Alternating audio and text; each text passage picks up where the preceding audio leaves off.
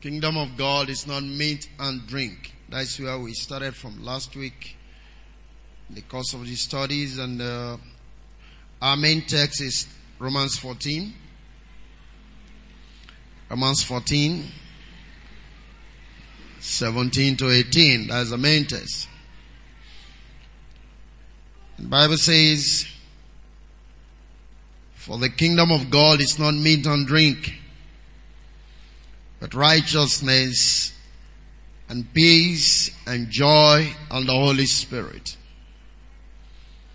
For he that is in these things serveth Christ is acceptable to God and approved of men."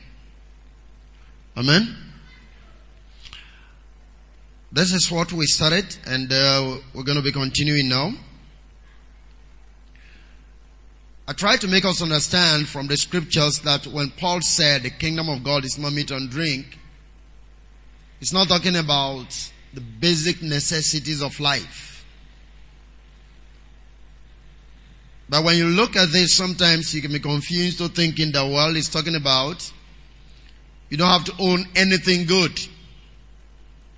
So that is what meat and drink means. But last week we were able to see that that is not true, because even the Lord said the things that the Gentiles are looking for, they are addition to those who receive the kingdom. Amen. Meaning that when he talks about meat and drink, it's not necessarily saying that you can't get those things. And we try to make us understand that what it meant to say is, just as the world can get those things, the method of receiving them is the difference. For the world, it could be through struggling, it could be through sweating, but for you, in the kingdom, it's a different thing entirely. Amen? Hallelujah. So, we still want to be looking at the issue of meat and drink that I tried to start off last week. Let's take a look tonight about the issue of meat and drink. What is meat and drink that we're trying to define? Let's look at 1 Timothy 4, and then I'm going to be reading up to verse 3. 1 Timothy 4, from 1 to 3. We're trying to define what is meat and drink. "Now the Spirit speaketh expressly that in the latter times some shall depart from the faith, giving heed to seducing spirits and doctrines of devils, speaking lies in hypocrisy, having their conscience snared with a hot iron, forbidding to marry, and commanding to abstain from meats which God has created to be received with thanksgiving of them which believe and know the truth." Amen. Hallelujah. So Paul is saying here that there are some people, some group of persons who will want to be teaching these things and saying that you don't have to partake of certain meat. For instance, it's a known fact that among the heathens, the Jews, and even the Romans, certain meat were prohibited. Like, there are some Roman doctrines that prohibit certain kind of meat not to be eaten, especially for those in the ministry, in quote. And then, we also find that if you really want to take very closely to what Paul was saying, he wasn't just referring to the Gentiles, he was referring basically to the Jewish people. So he was more or less talking about teachers who were teaching the people not to partake of certain meat, meaning they were trying to uphold Judaism in their practice. Amen? Hallelujah. Now, if you look at Leviticus 11, reading from verse 1 to 3, Leviticus 11 from verse 1 to 3. The Bible says, "And the Lord spake unto Moses and to Aaron, saying unto them, speak unto the children of Israel, saying, these are the beasts which ye shall eat among all the beasts that are on the field. Whatsoever parted the hoof and is cloven-footed, and chewed the cord among the beasts, thou shalt ye eat. Nevertheless, these shall ye not eat of them that chew the cord, of them that devour the hoof, as a camel, because he cheweth the cord, but divided not the hoof. He is unclean unto you. Now, I will not have the time now to explain all of this, but I tried to make you see last week that when you talk about animals that chew the cord, is symbolic of meditating on the word. You receive the word, you bring it back again, you meditate on it. That is what it means to chew the cord. Amen? So, but we're not going to be dealing with all of that. We just concentrate tonight and see what we have here. So when he's saying, don't eat this meat. So basically he's saying that what we're writing to Timothy, there are some people who are still saying some of these things should not be done. This meat should not be eaten. This kind of thing should not be eaten. I remember what he said in the book of Colossians.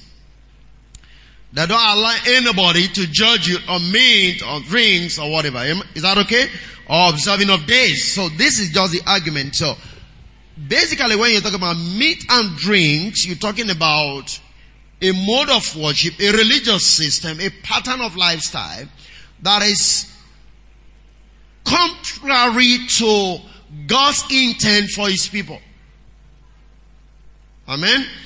In this instance, He's using the Jewish religion. So here we find that there are supposed to be meat or food, one must eat or not eat, in order to remain clean and righteous before God under the Jewish and the sacrificial law system. In other words, if you were to be practicing Judaism, there are certain meat you cannot eat.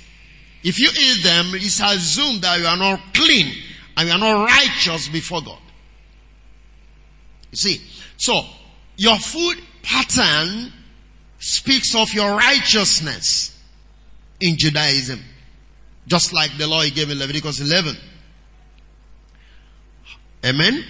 So when Paul is not saying the kingdom is not meat and drink, then you can begin to understand what he's saying.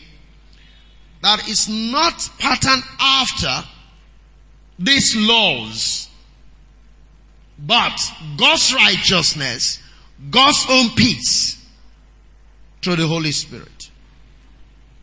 Amen? Now, we're going to be looking at that more fully, but let's still continue to define this issue of meat and drink so that you can understand it.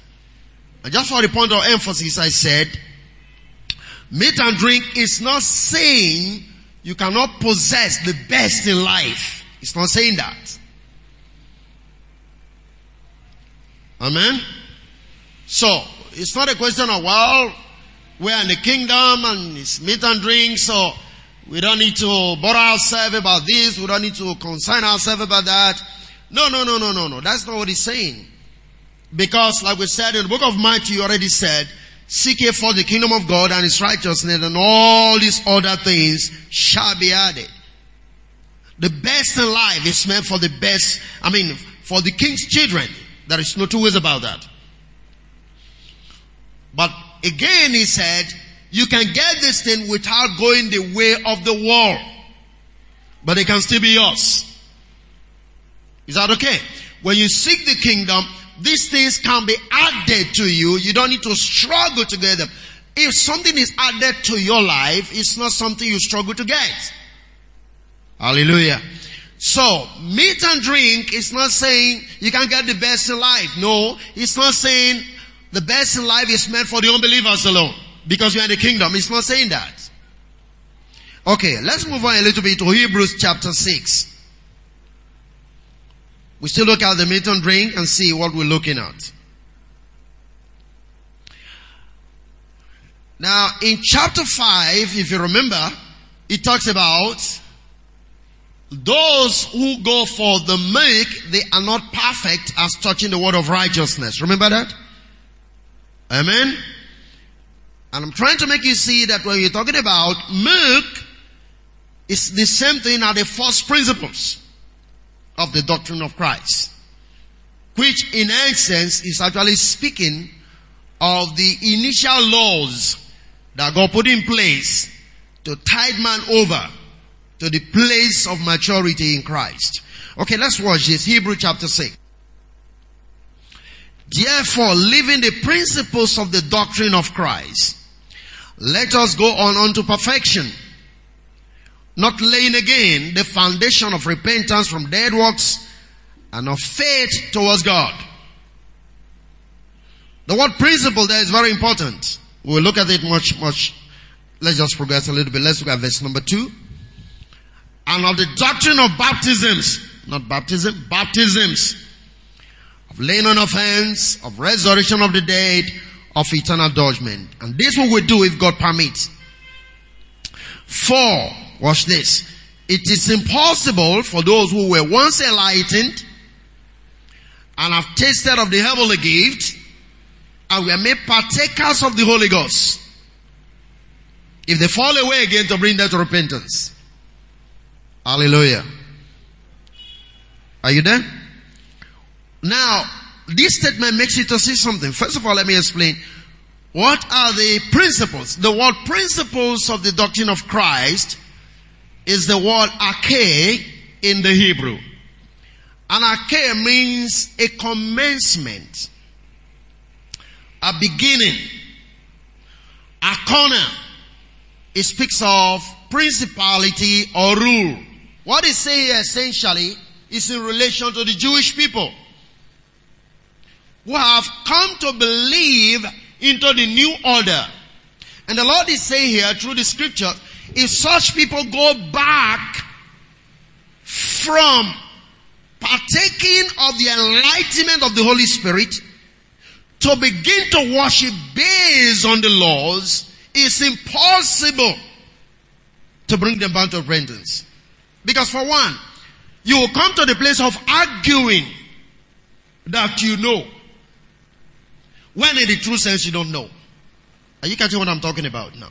So he actually speaking to the Jewish people. You cannot partake of the Holy Spirit. You cannot partake of the glory of the age to come.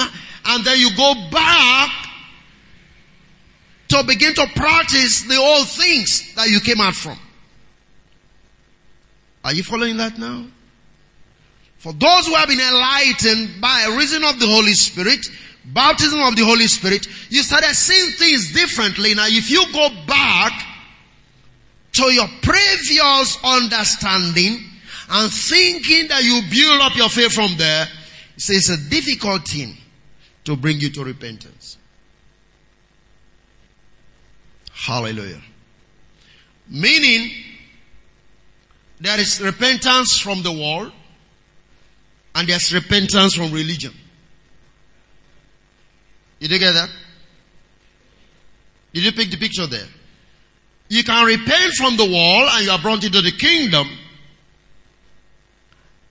And you also need to repent from the religious system you were into the light of the glorious gospel of Christ by the Holy Spirit.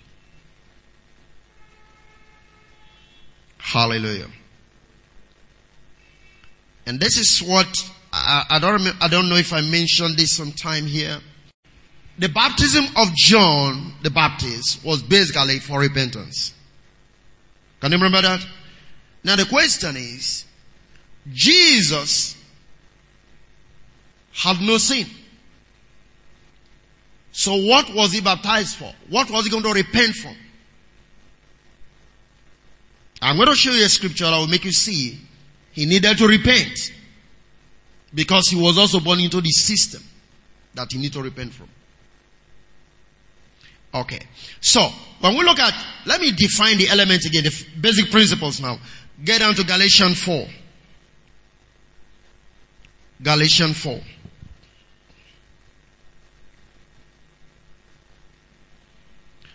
Hallelujah. Let's look at verse 1. Now I say that the heir, as long as is a child, differeth nothing from a servant, though he be Lord of all, but is under tutors and governors, until the time appointed of the Father. Even so we, when we were children, were in bondage under the elements of the world. Elements or rudiments or first principles.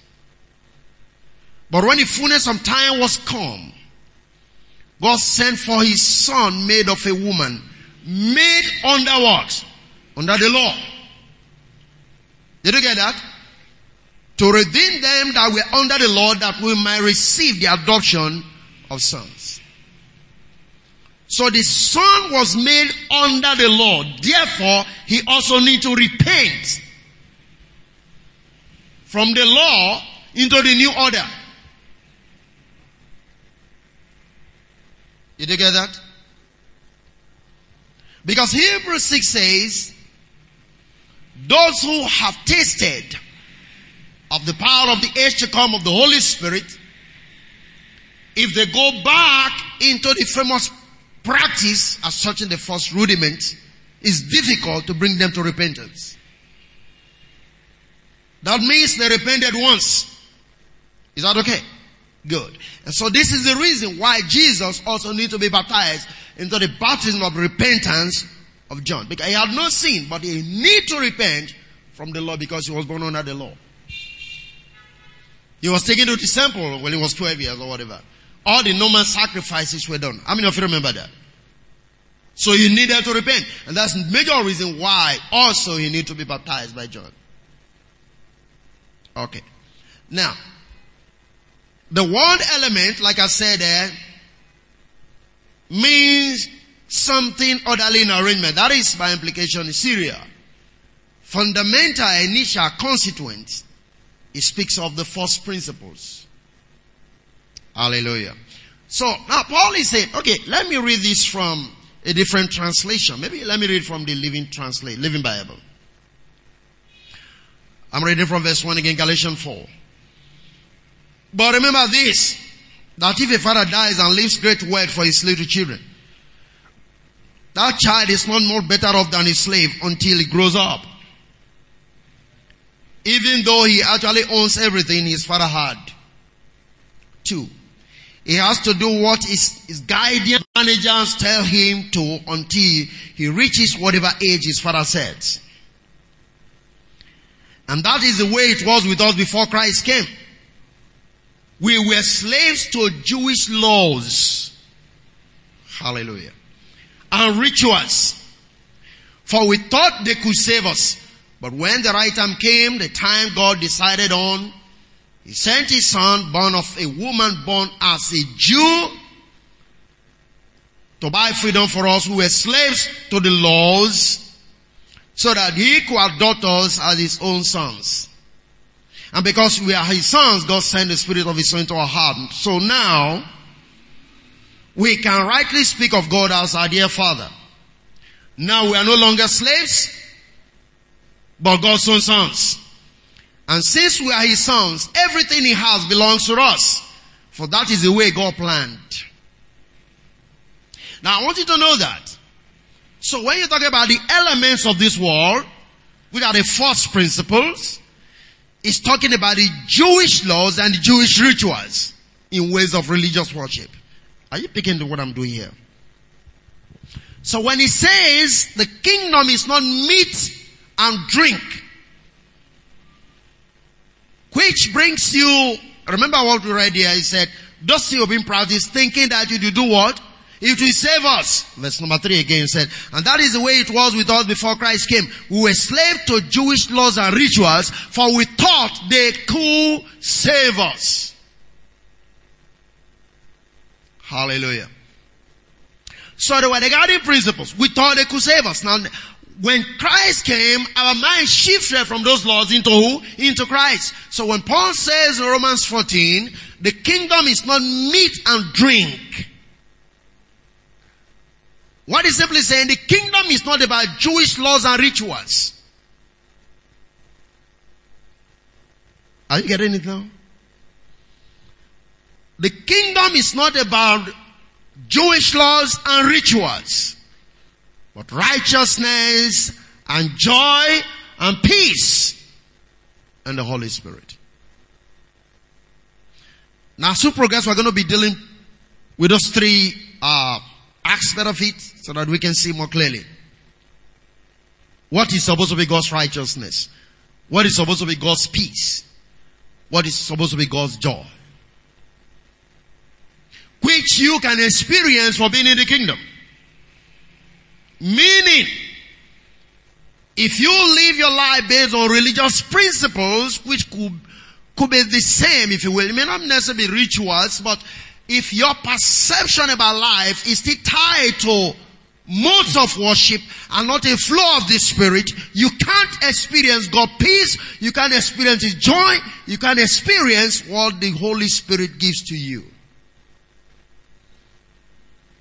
Hallelujah. You see, the Hebrews 6 is saying, those of you who have tasted, in other words, you got freedom in Christ as you enter into the kingdom by reason of your new birth. If you choose to go back and entangle yourself and begin to look for modes of worship, then the joy of the kingdom will elude you. Are you getting this? So we too need to come to that understanding that in this kingdom that we are is the flow of the Spirit that determines your peace and your joy.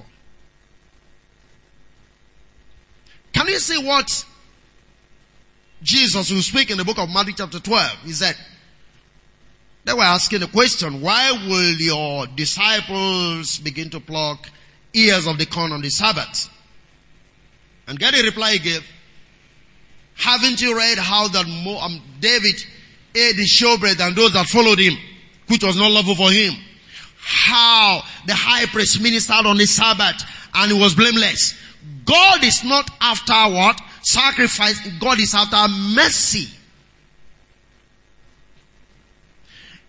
Meaning, the Sabbath and all of those showbread which the high priest alone was handling had to do with the Jewish laws and rituals. But Christ is saying, no, that order is over. Are you following this now? That order is over. So if your mode of worship is still tied to some elementary principles, you can't enjoy the joy and the peace of the new order. So the kingdom is not meat and drink, simply means the kingdom is not a religious, it's not a religious sect. It's not a religious, how do I put it now? I don't know how best to explain this. But it's not things you conjure up by terms of rules and structures and design, as the case may be. Now, that is not to say God is not a God of order. God is a God of order. Amen? Because even the Holy Spirit is out of order. Hallelujah. The scriptures say God is not the author of confusion, so that means God is God of order. Is that alright? But the worship of the new order in the kingdom is not tied basically to rules and religious rituals that can bring you, as we thought, like the Bible says, for we thought they could save us. In other words, no religious practice can save you other than Christ. Hallelujah. You can't believe into anything outside of Christ to be saved. Praise the Lord. So, when men begin to talk about, there are a lot of denominations across the world that have their own pattern that brings you to salvation. Is that okay? God is trying to tell us tonight, those things may be there, but those things can't give you salvation. Those things can't bring you to the kingdom. You may conjure up joy, you may conjure up peace, but it's not of the Lord. If it is not of the Lord, it can't be lasting. When we begin to deal with those three elements, I'll make you see. And I'll make sure that sometime.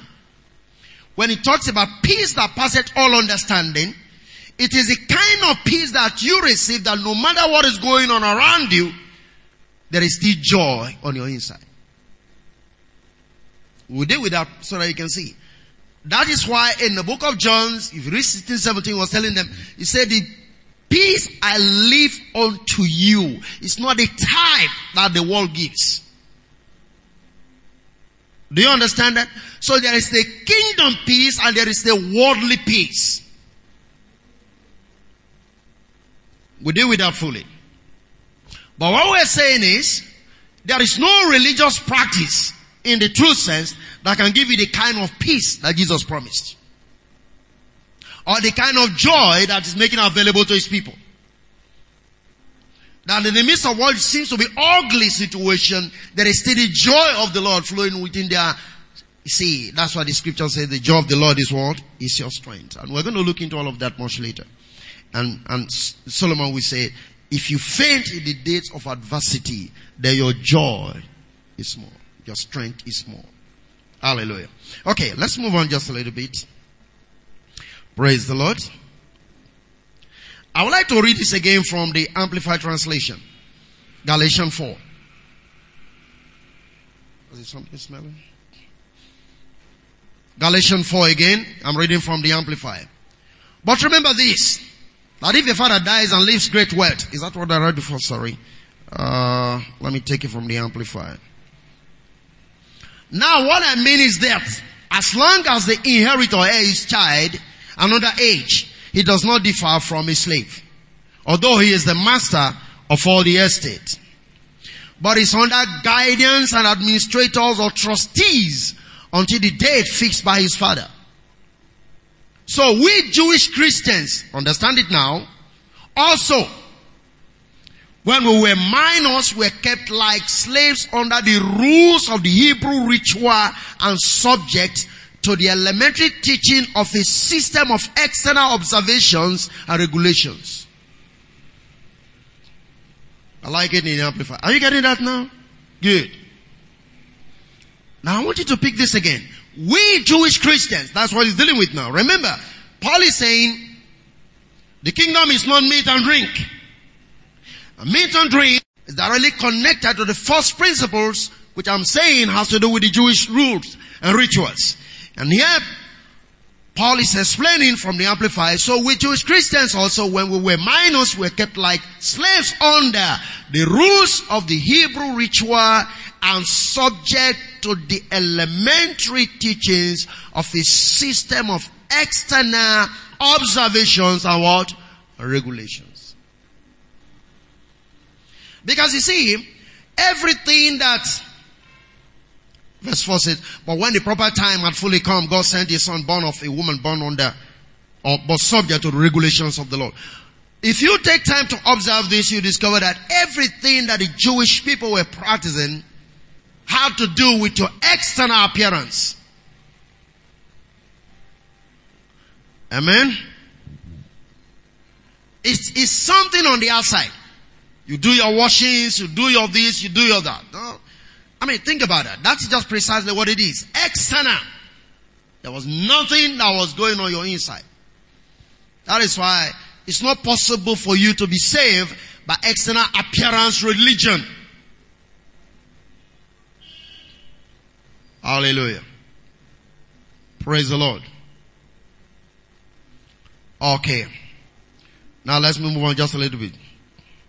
So we find out the first principle of Christ stated in Hebrews 6 verse 1 is the Jewish laws and rituals. Which is say if you go back to them, it will be difficult for you to be brought to repentance again. Is that okay? For you and I, we have never been Jews. But we have also had mode and concept of worship, which we also think could save us. And even when we were born into the faith as Christians, part of what we partook in was still elementary in concept, which cannot match up with the demands of the kingdom principles. We still have roots in what we call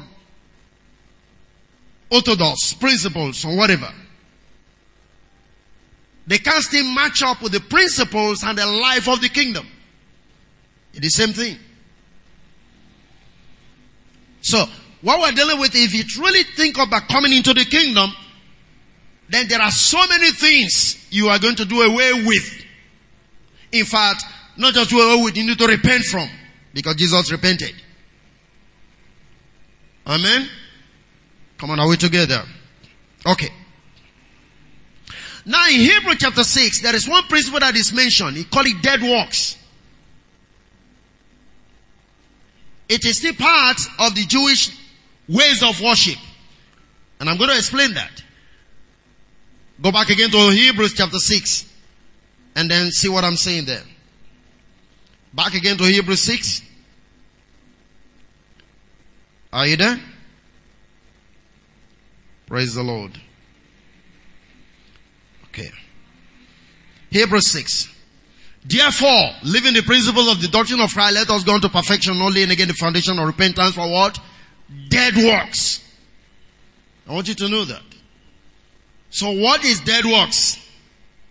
In relation to the first principles. Praise the Lord. Now go to Hebrews chapter 9.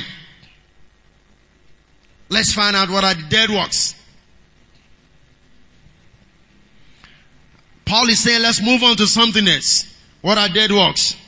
Now, I may not be able to read all of this, but I would like you to read it from verse 1 on your own. Hebrews 9 from verse 1. And I understand something. Hebrews 9 verse 1 is, Hebrews chapter 9 is all the description of basically a comparison of the priesthood of Jesus Christ as a high priest. That's Hebrews chapter 9. It's a comparison of the high priest and the priesthood of Jesus Christ in the new order. Is that alright? Now, let's take it from verse number 8. Hebrews 9 verse number 8. And the Holy Spirit uses all this to point out to us that, I'm reading from the Simplest Translation as well. Praise the Lord. Now, remember, in Hebrews chapter 9, if you begin to read from verse 1, it's talking about the tabernacle in the wilderness, the holy place, the altar call, the most holy place, and how the priest goes into minister and so on and so forth. Is that okay? Are we together? Okay, verse 8 now says, from the Living Bible as well. And the Holy Spirit uses all this to point out to us that under the old system, the common people could not go into the Holy of Holies as long as the outer room and the entire system it represents were still in use. Because it was only the high priest that have access to the most holy place. Is that okay? So, as long as the tabernacle was still standing in the wilderness, there is no man that has right to go and approach the most holy place. And if you need to get to the most holy place, that is the only place where you can truly find God. Because God more or less was residing between the two cherubims in the most holy place. Is that okay? On top of the ark. Okay. So now the common man can have access there. Only the high priest have access to that place once in a year. And he goes there with the animal sacrifices, the blood of the animals, and sprinkling on the altar on behalf of the people. And he comes out and tells the people, your sins are forgiven, and they rejoice and go back home. So they do that every year. Okay. Go to verse 9. Hebrew 9 verse 9. This has an important lesson for us today. For under the old system, gifts and sacrifices were offered. But this failed to cleanse the hearts of the people who brought them. I want you to know that. For the old system dealt only with certain fruits. What kind of foods to eat and drink. Did you get that? The kingdom is not what? Meat and drinks. So he says, this has an important lesson for us today. For under the old system, gift and sacrifice were offered. But this failed to cleanse the heart of the people who brought them. Verse 10. For the old system dealt only with certain rituals. What foods to eat and drink. Rules for washing themselves. And rules about this and about that. The people had to keep these rules to tide them over until Christ came with God's new and better way. Living Bible. Hallelujah. Amen? Okay. Now, go to verse 13. Same Hebrew 9. Verse 13.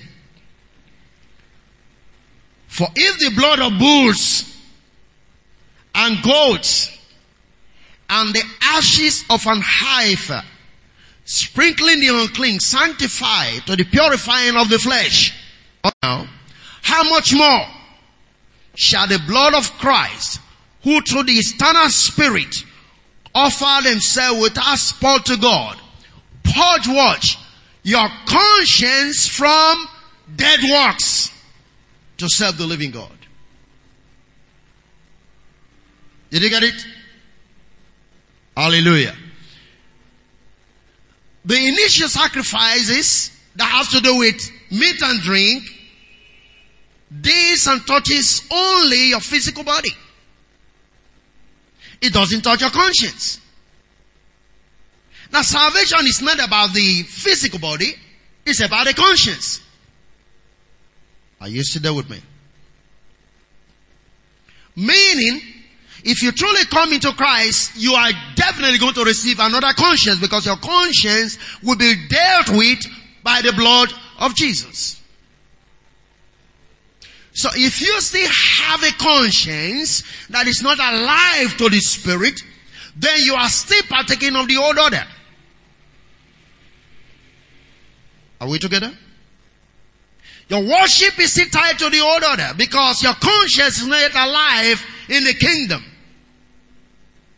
There are so many principles you need to begin to look into in the kingdom that explains to you what it should be if your conscience has been dealt with. If you want to go to kingdom constitution, you go back to Matthew reading from chapter 5, 6, and 7. Amen? Those are supposed to be the constitution of the kingdom that we are in.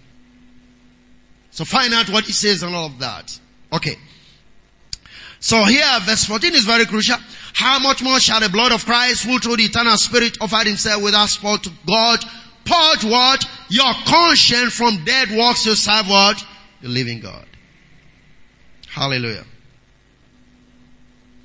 Now, this word, dead works, nekra aga, actually in the Greek, occurs one more time in that Hebrews chapter 9 verse 14.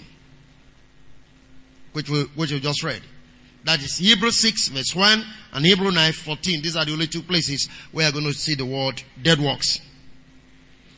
And in both places, it already speaks of works that are in connection to death. And it also speaks of works of those who are connected to those who are dead in sin and trespasses. Now I want you to see this because it's very important. Dead works has to do with works that are connected to those who are dead in sin and trespasses. Now, why it's so important we understand it is this. Dead works has to do with you sin, you die. You sin, you die. Then you have to kill an animal to propitiate for yourself so that you don't die. Are you catching this? Dead works. You sin, you die. You see, there was never a live animal that was offered. They must slaughter the animal, they took the blood in there. But the new order says present your body as what? A living sacrifice. So it's no longer dead work, but a living work.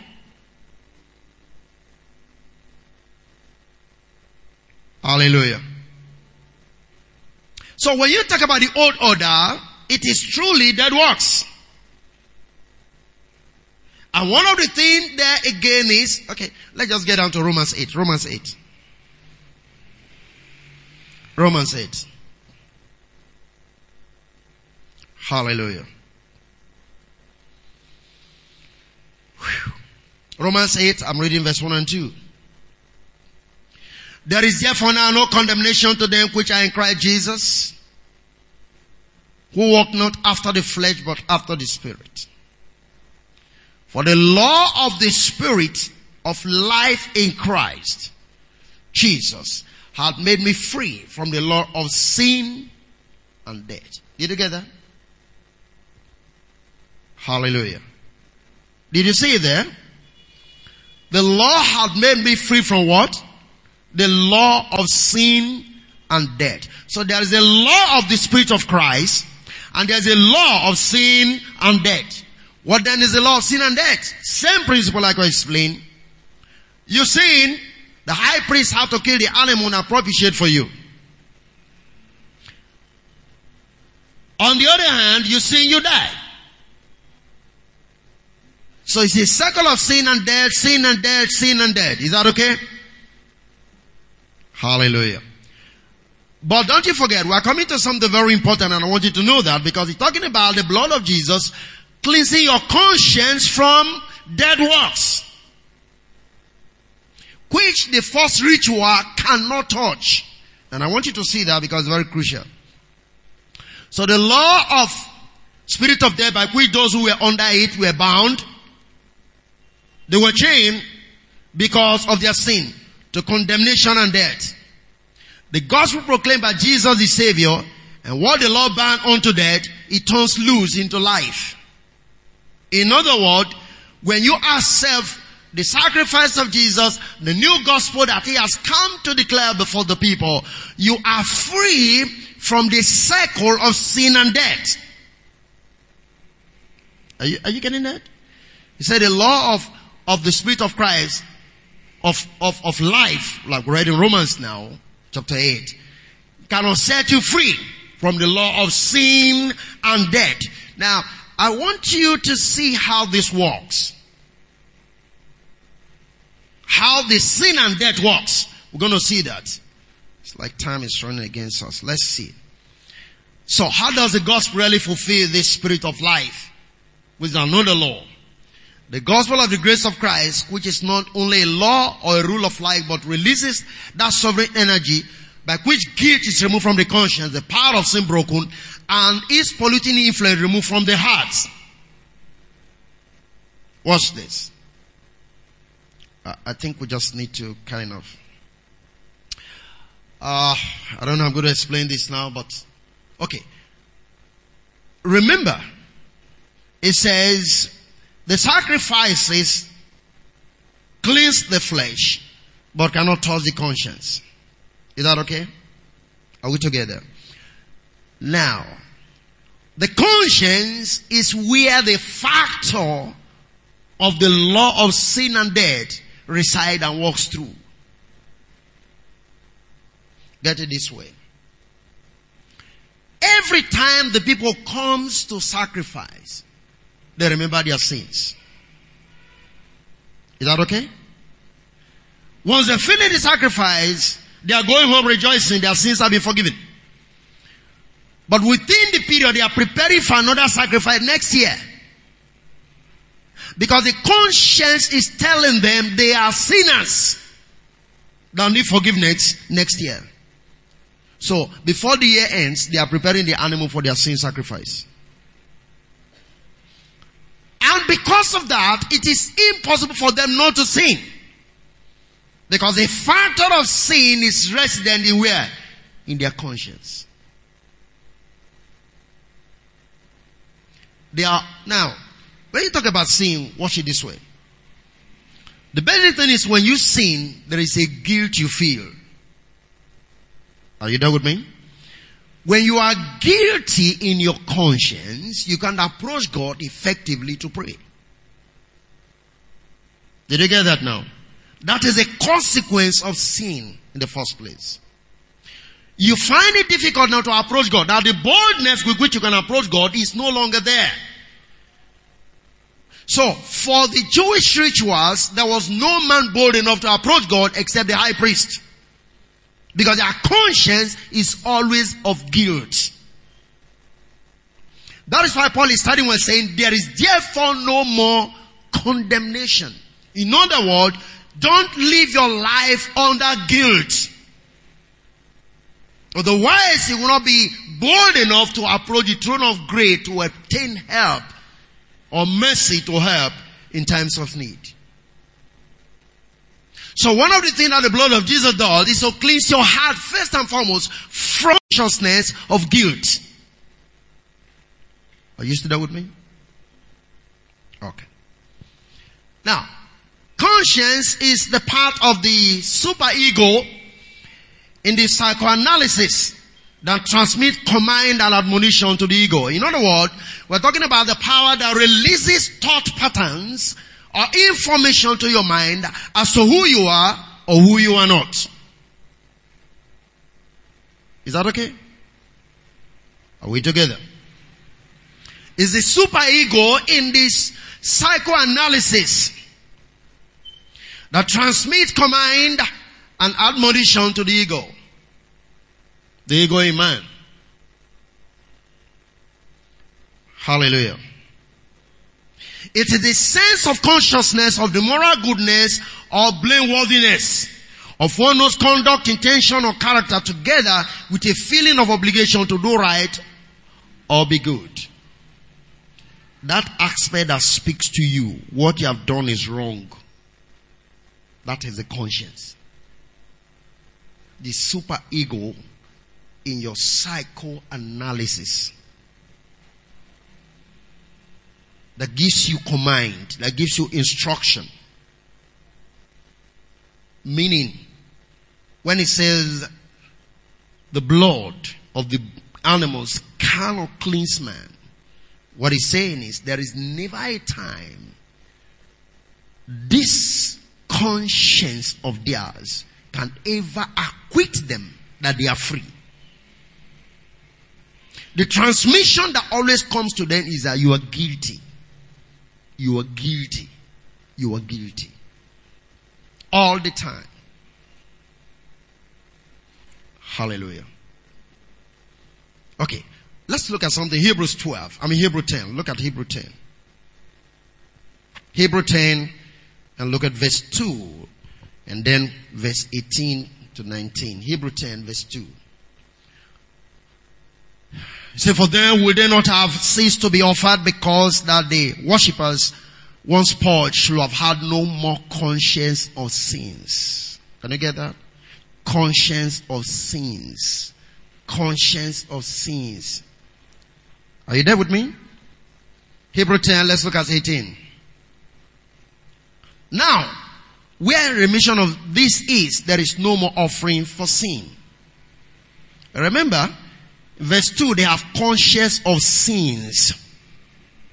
But, where the blood is offered, no more offering for sin. When you look at that, you find out one is plural, one is singular. And if you look at John, the Bible says, the Lamb of God that taketh away the sin, not sins, the sin of the world. He didn't take away sins, he took away sin. The sin is the factor that makes you to commit sins. Did you get that? And it's all embedded in your conscience. Is it something you picked from Adam? It's in conscience. So it's the root cause of sins. Now the sacrifice of Jesus dealt with sin, so that you don't commit sins. How many capturing this now? Okay. Verse 19. Having therefore, brethren, boldness to enter into the holiest by the blood of Jesus. Can you get that? Boldness also speaks of liberty. By a new and a living way, which he has consecrated for us through the veil, that is to say, his flesh. And having an high priest over the house of God, let us draw near with a true heart in full assurance of faith, having our hearts sprinkled from what? An evil conscience. And our bodies washed with what? Pure water. Evil conscience is directly connected to dead works.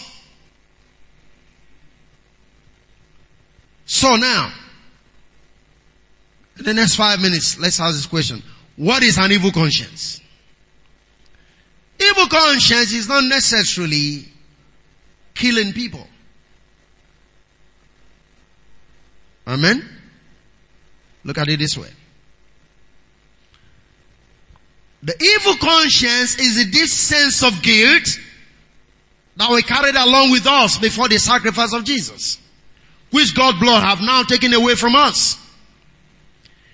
Now to be replaced by the peace and the love of God as new being shared abroad in our hearts. Let me just look at the book of Romans so that you see what I mean. The love of God is possessing in our spirit. The evil conscience is that of sin and death. Sin and death. Now, it becomes an evil conscience if you don't believe into what Christ have done. To begin to say no more condemnation. You can have the boldness to approach God. It becomes evil because you don't believe in the sacrifice of Jesus. And so the blood can walk in your spirit man, in your consciousness. Watch this in Romans chapter 5. Turn with me to Romans 5. Romans 5.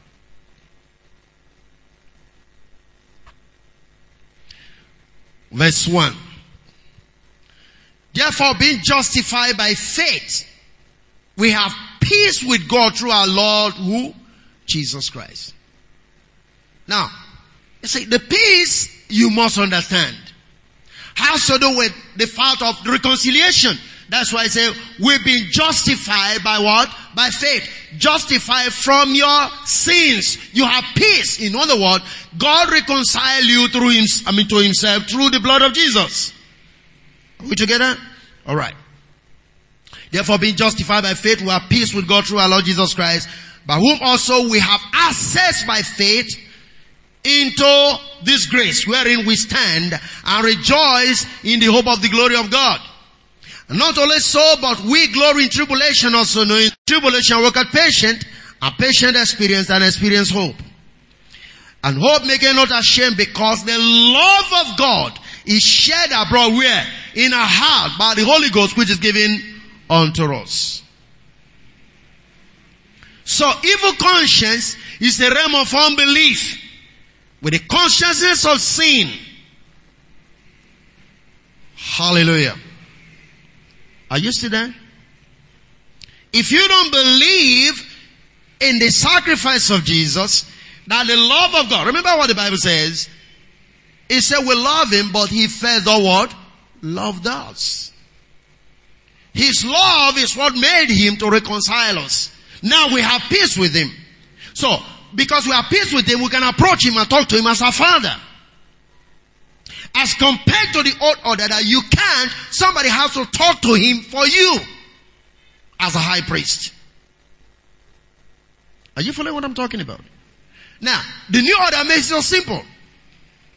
First John says, if we say we have no sin, we deceive ourselves. Did the Bible say so? But he said, if you confess your sin, he is faithful and just to do what? To forgive you. Now, it's not as if you are looking for a mediator now to do that. The grace given now is you can by faith approach him and confess your sins. Are you there with me? Now, if you don't believe him to come to this place of this understanding, to live in this realm, but to still be living with the consciousness of sin, you have what we call an evil conscience. That's the evil conscience we're talking about. And that evil conscience takes you back to the rituals of the Jewish laws. Meaning, you feel there are some things that must be done for God to be pleased with you. Because Romans 5 says now we have peace with him. But with an evil conscience, you are looking for what to do to be able to make God to do what? To accept you. Doing away with the sacrifice of Jesus makes it an evil word. Conscience. Hallelujah. And so that evil conscience, which is dead work, is part of what Paul is saying. The kingdom is not meat and drink. It's not the sacrifices. It's not the regulations. It's not the Jewish rules. It's not the tradition. It's a lack of faith by which you can have access through the Holy Spirit into the presence of God.